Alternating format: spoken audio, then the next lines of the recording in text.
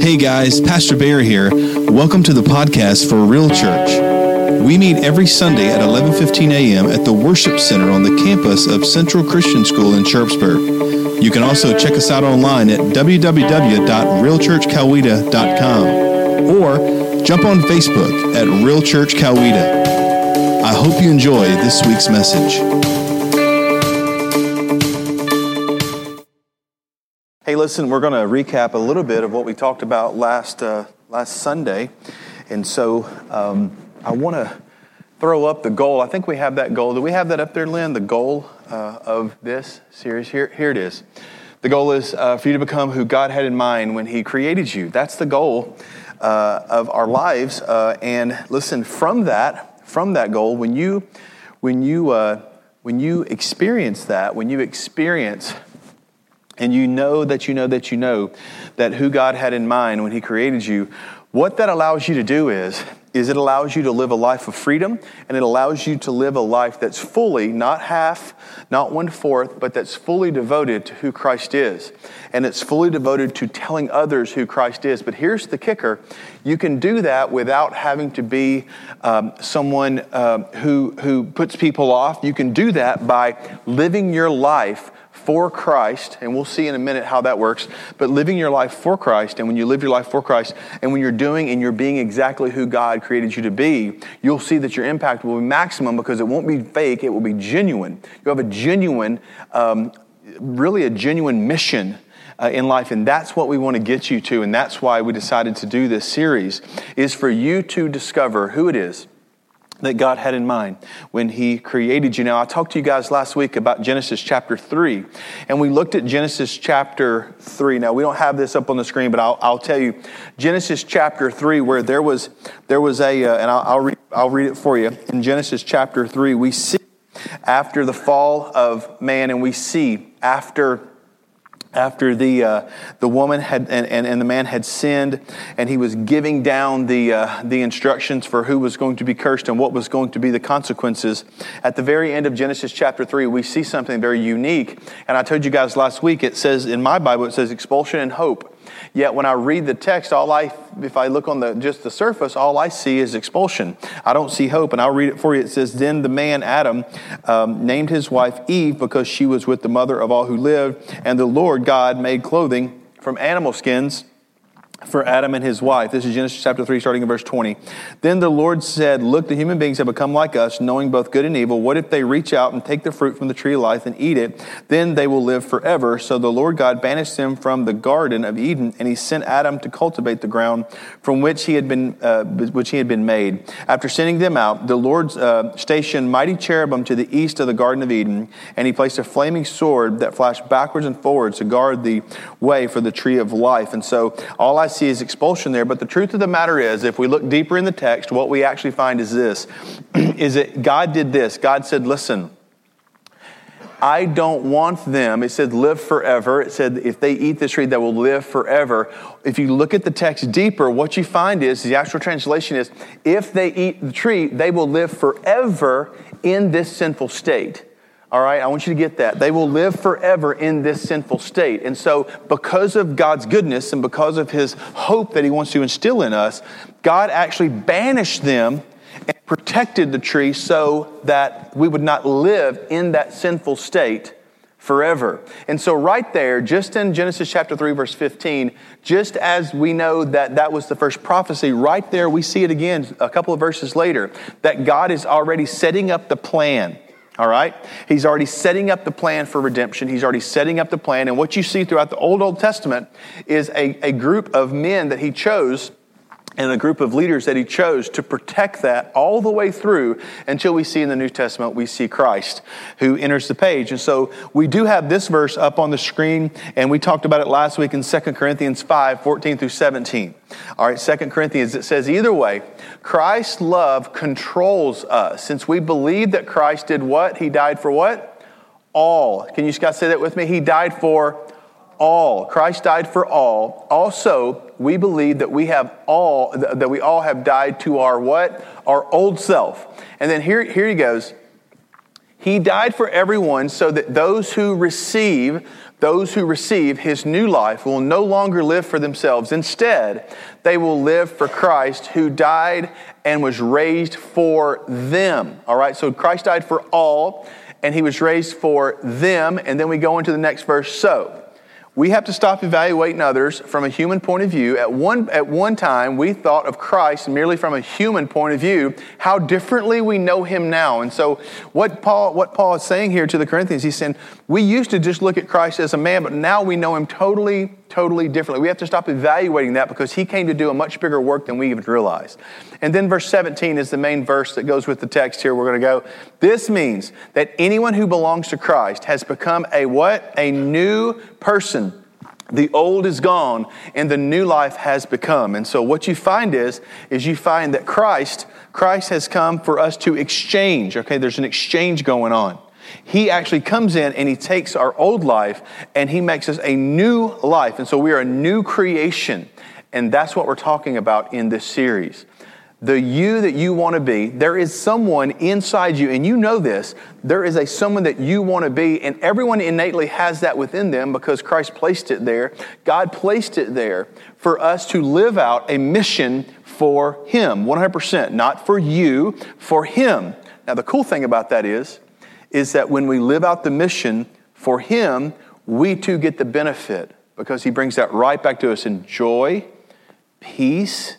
Remember those things we talked about during the episode? Joy, peace, hope, love. Those things become easier, not because of our own efforts, but because of allowing Christ to come in and take more and more and more of our lives. And that was a quick update of what we talked about last week.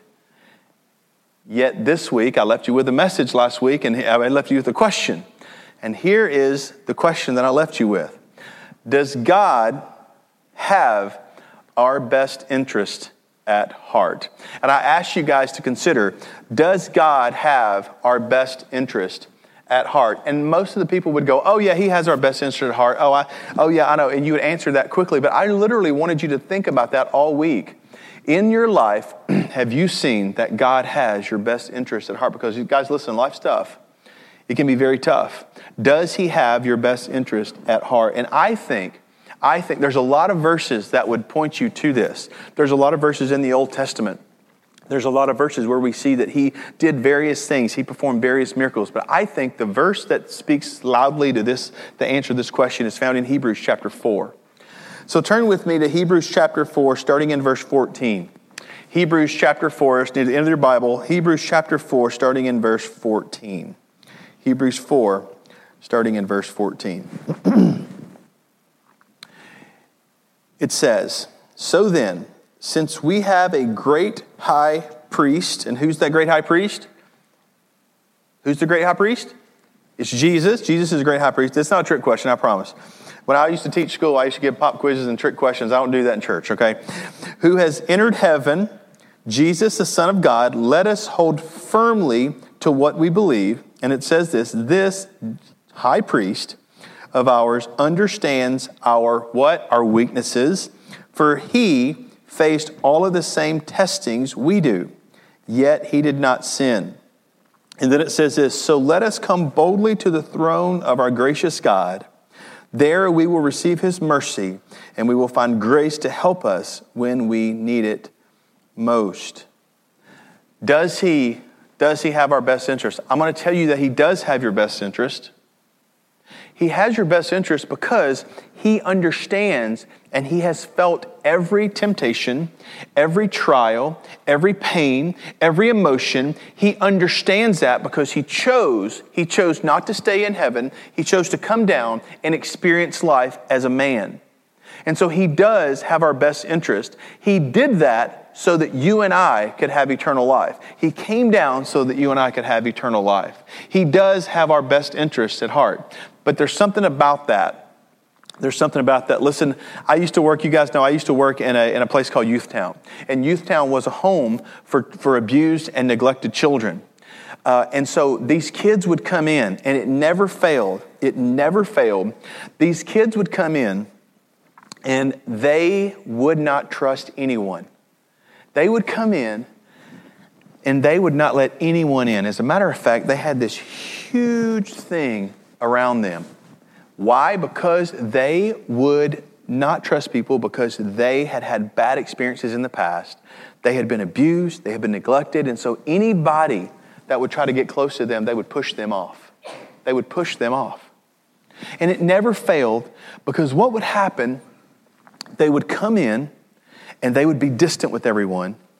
And then slowly, over time, what you would begin to see is they would begin to get closer and closer, and this guard that they had would begin to come down further and further and further and further until they realized that they could trust the people at this place. That the people at this place had their best interest at heart. They could trust them. Why did they do that? Because over a period of time, they got to experience them on a daily basis. They got to see the love they had for other people. They got to see and hear the compassion and the empathy that they had for the children that were there. And they got to sit back and they got to look at how incredible some of these people that worked at this facility were. And they realized, I can engage with these people. I can trust these people. You know, in the scriptures, there's a text in John 11. It says this. It's a story of John. John tells the story of Jesus waiting a couple of extra days before he comes back. Lazarus, Mary and Martha and Lazarus were really close to Jesus.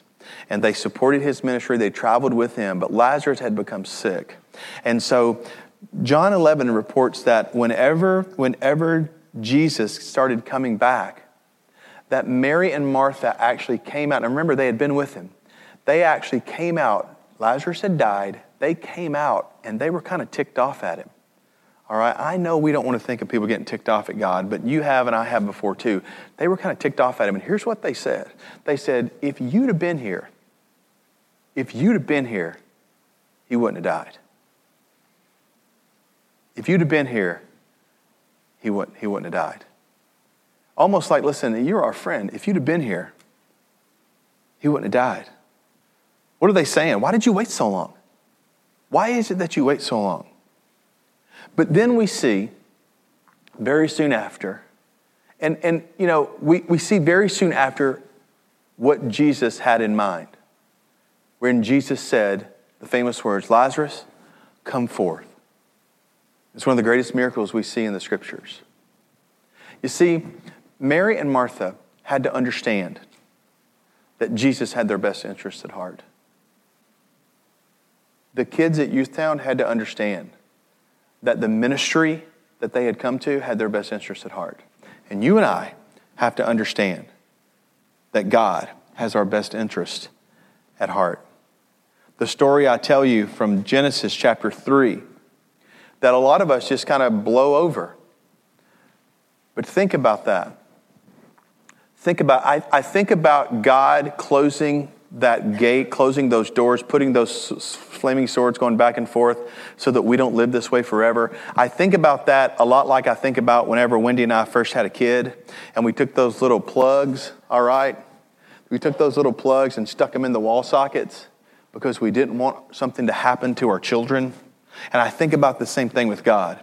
By the way, those little plugs in the wall socket, most of those suckers won't come out unless you got a screwdriver. You got to pop them out with a screwdriver. And sometimes you can pop them out and the screwdriver can pop in and it may kill you instead of the kid. Are you with me? Has anybody ever had that experience? There's like these things, you got to pull them out. It's kind of crazy, but that's been my experience. I've had to pop those suckers out because I actually bite off my fingernails. And so, but those things are hard to get out for me. All right. We also did this crazy thing where I actually screwed in these things that went in our cabinets so you could open up and the cabinet would pop. It would pop. All right. Well, let me just let you know, if you got a boy, most of those don't work. All right. Because Blake's favorite thing was to go and rip those suckers off the thing. We put all the medicine up in the very top of the medicine cabinet, in the top of it was way up high, and then we put them in the very top of our kitchen. And one morning, Wendy called me in a panic. She found Blake sitting on the counter. He was very little, and she found him sitting on the counter with a jar of Robitussin, with a thing of Robitussin. He had Robitussin all over his face, and I think he said something like, "Mommy, I'm better." And we had to rush him to the emergency room. And the doctor said, well, he'll be fine. He's going to sleep really well for about 8 to 12 hours. And he slept really well he had literally climbed up to get those things. We do those things with our children, right? We protect our children. Listen, can I tell you something? God does the same thing for you. He does. He does the same thing for you. And he does the same thing for me. He does the same thing for you, and he does the same thing for me. C.S. Lewis likes to call God the hound of heaven. The hound of heaven is what he called him. There's a poem from the 1800s called The Hound of Heaven. There's a line in there that says, this God who is the hound of heaven. And C.S. Lewis picked up on that and he called him the hound of heaven. You know what he's talking about? He's talking about a God that is relentlessly. Have you guys ever seen a hound dog? An old hound dog going through the woods? I always say, every time I think about a hound dog, I always think about, oh, brother, where art thou? All right, the scene where the dogs are going, and you hear them and they're running and the dogs are coming from behind. C.S. Lewis called God the hound of heaven. And literally, God pursued him to the point where he almost gave his life to Christ just because he's like, gosh, okay, fine, leave me alone. He had pursued him so much. I don't know about you, but there have been times in my life when I've said, you know what? I don't know if I can do this anymore. I'm not sure I want to do this whole, faith thing. I don't know. And I'll tell you what, the hound of heaven has chased me down. The hound of heaven has literally hounded me to the point where I'm like, I can't let this thing go. This thing is too genuine for me. It's too much. This relentless God will not let me walk away. He absolutely will not. And I hope you experience the hound of heaven where God is continually pulling you and pulling you and pulling you, because that's what he is. And he cares about you and he has your best interest at heart. Here's the next thing I want you to know about God, though, is that God is interested in your individual growth. That was easy for me to say. In your individual growth. In your individual growth. God is individually interested in your individual growth. You know, our kids, when they grow up, our kids, they start out, and we really put a lot. I just visited Jenna and Mason yesterday, and Wendy held the baby most of the time. I looked at the baby. I'm not real good with holding. Look, don't be offended. I don't like holding little babies. All right, I'm kind of clumsy. I'm afraid I don't want front page of the Noonan Times Herald. Pastor kills baby because he dropped it on the floor. Are you with me? I just don't want that. That's not something I want in my resume. And so I've held the baby one time, and it was like I was holding a piece of fine china, and I was like, okay, I'm done. I do very well when your kids turn about 12. All right, 12. When they get on your nerves, send them to me. I'll take over from there. But I got to hold that baby, and it's amazing because I know the dreams and the plans that they have for that child. And we had the same thing for our kids, and you have the same thing for your kids. And you are interested in their growth process, in their growth. As a matter of fact, a lot of you moms, and we have one too, you guys have a book that says, oh my gosh, first so-and-so, first this, first that. And you got little prints of their hands and their feet, and I first this and first that, and you go through that whole process with your child because you want to make sure you have the growth of your children go through. We've been in homes before where some of you guys have the actual growth chart. You got the little things marked off and marked off and marked off. Let me say something. I was in Hobby Lobby the other day. Do you guys know they're making boards now with that? They're making actual boards you can put on your wall and you can grow. That's kind of lame. Do it on the doorpost, man, or it doesn't count, right? Why do we have to mess up everything? Just do it on the doorpost. But that's what we do. We want to see the growth of our children, and so we mark those things, and we mark those things. Well, can I tell you something? God has the same thing in mind for you. He does. He wants to see the growth of those who are his children.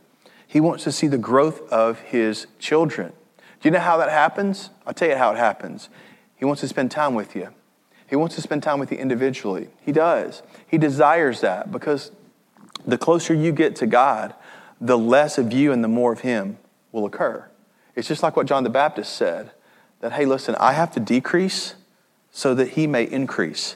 I have to go lower so he can go higher. And when we connect with God on that plane, that's what happens. A lot of times, like right now in our lives, with these kids that are teenagers, all of a sudden they don't want to be around us as much anymore, right? They don't think we're cool anymore. I'm not real sure how I became uncool from 6th to 7th grade, but somewhere in the middle in the summer, I became uncool dad. all right? I became uncool dad. And all of a sudden, they're up in their room more, or they want more privacy and all that kind of stuff. But I don't know about you, but I cherish the younger times when they would hang out with us and they would do all those kind of things. Now, we still have those times at times, but it's not as frequent. But I want you to know something. God wants to spend time with us. He wants to spend time with you, and He wants to spend time with me. Jesus gives this example because He spent 3 years.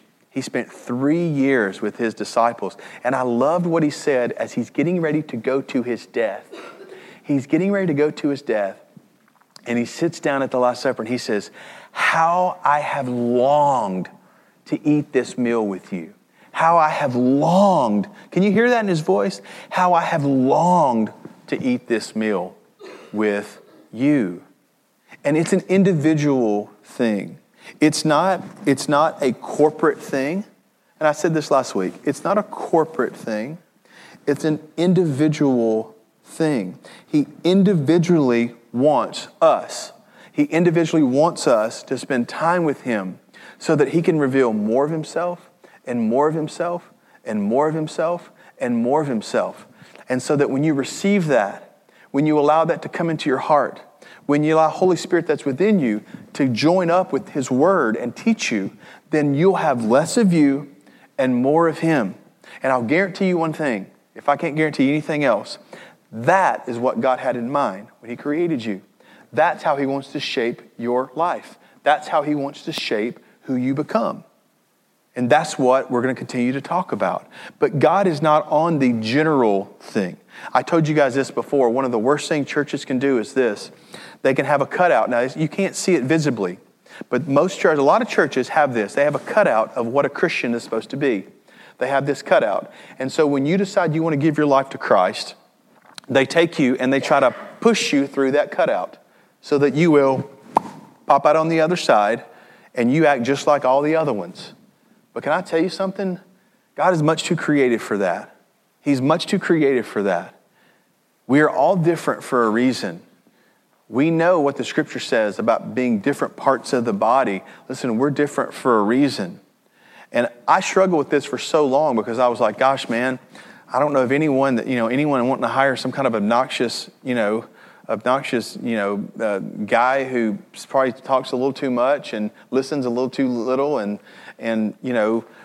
grew up not even going to church. And, I wasn't raised in church and I don't know all this stuff. And I don't know anyone who would want to do that for me. And the amazing thing is that when I connected with God, God began to change me, not in the way someone else thought, but in the way He thought.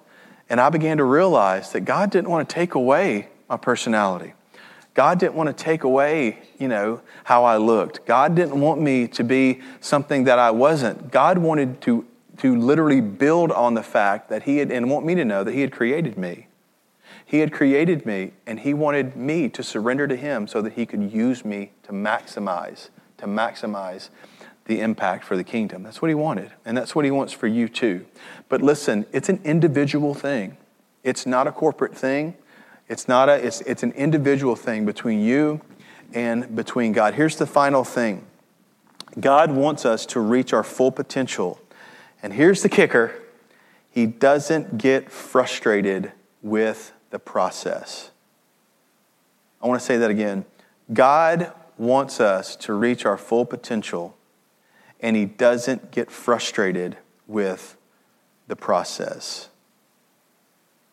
I think one of the things that we do more than anything is we get frustrated with us. We get very frustrated with us. We get in a loop, like I said last week, of the me that we think we need to be. And we get in this loop where we're failing and forgetting and getting hopeful and trying and failing and forgetting and getting hopeful and failing and trying and forgetting. And we get in this big loop that goes over and over and over again. I want you to know something. You may get frustrated with you. You may get frustrated with the process. God doesn't get frustrated with the process. As a matter of fact, here's the secret. The process is what teaches you. You are taught by the process. The only thing worse than getting frustrated with you is how we get frustrated with other people. Now, I want to be completely transparent with you and tell you, someone asked me this last night. They were like, hey, let me ask you a question. When someone kind of obnoxious, decides they're going to leave the church, do you ever kind of secretly celebrate? Yes. Yes, I do. Yes. Yes. Yeah. I bought many a cakes on a Sunday afternoon after a conversation with someone. And Wendy and I have thrown down and had a party. All right? I'm kidding about the cake, not the party. Someone asked me that. As a pastor, oftentimes you pour into people's lives. And you, as a believer, can pour into people's lives. And people make the same mistakes over and over and over again. And we can get so frustrated with them. We can get so frustrated with them. And what we want to tell them is we want to say, listen, I've told you 500 times, and you never listen. Why aren't you listening? I know no one here does that, but I'm sure you know a friend that does. They get so frustrated. And we get frustrated. We get frustrated with people.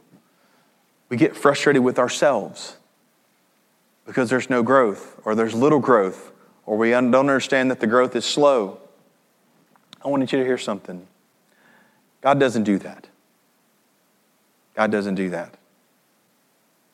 God's not up in heaven going, well, I guess they're just going to keep on cussing at cars every time somebody cuts them off. I've told them 1,000 times.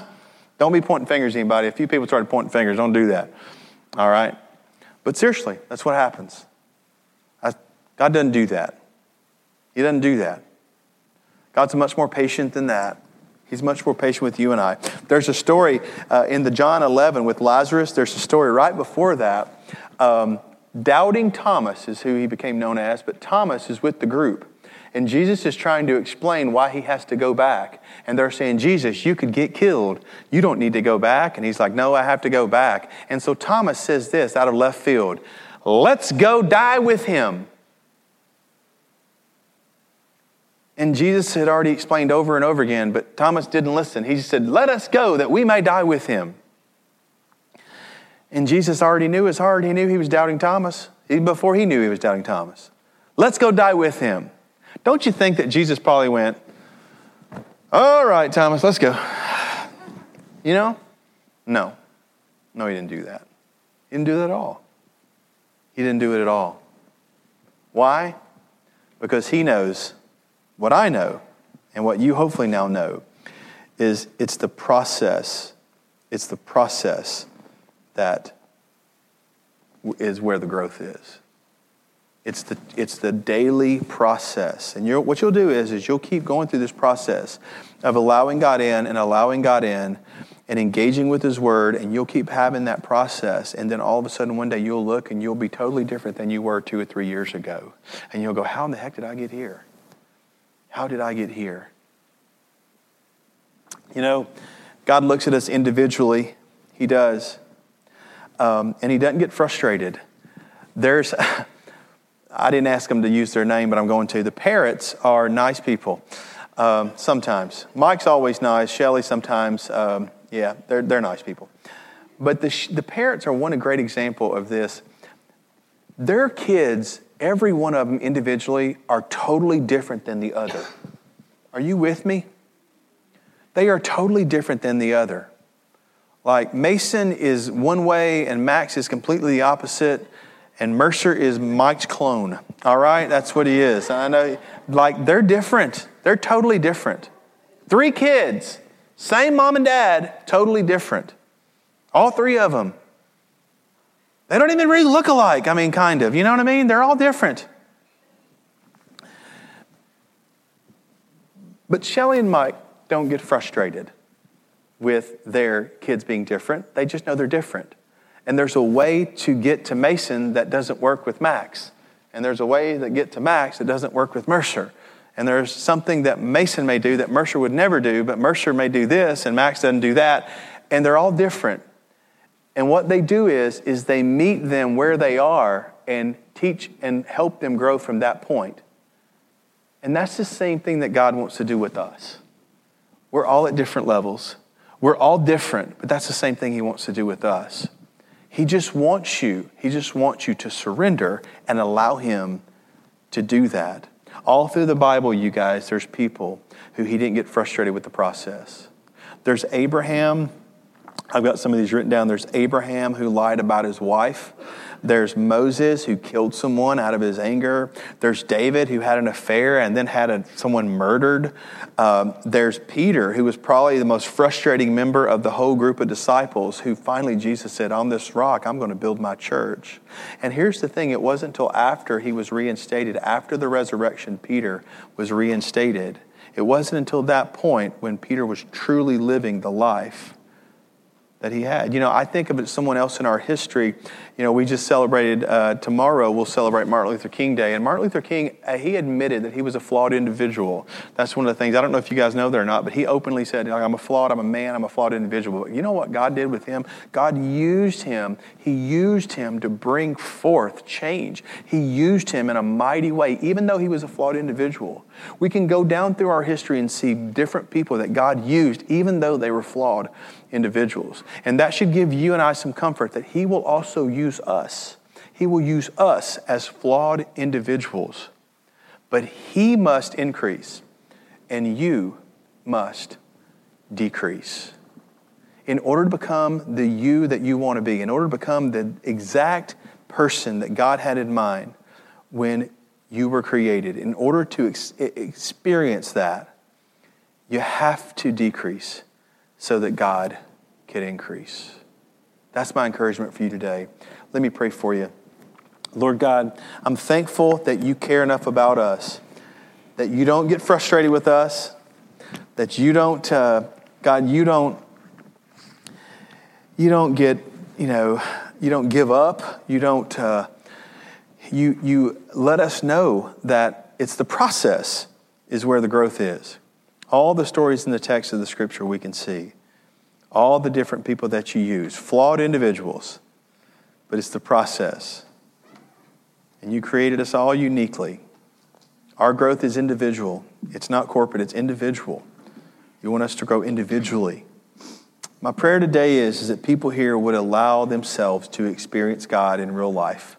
They would allow themselves to experience God in a way that they never have before. They would allow themselves to experience God in a way that is genuine and real and transparent and open. And God, I just pray that you would, gosh, just make that happen.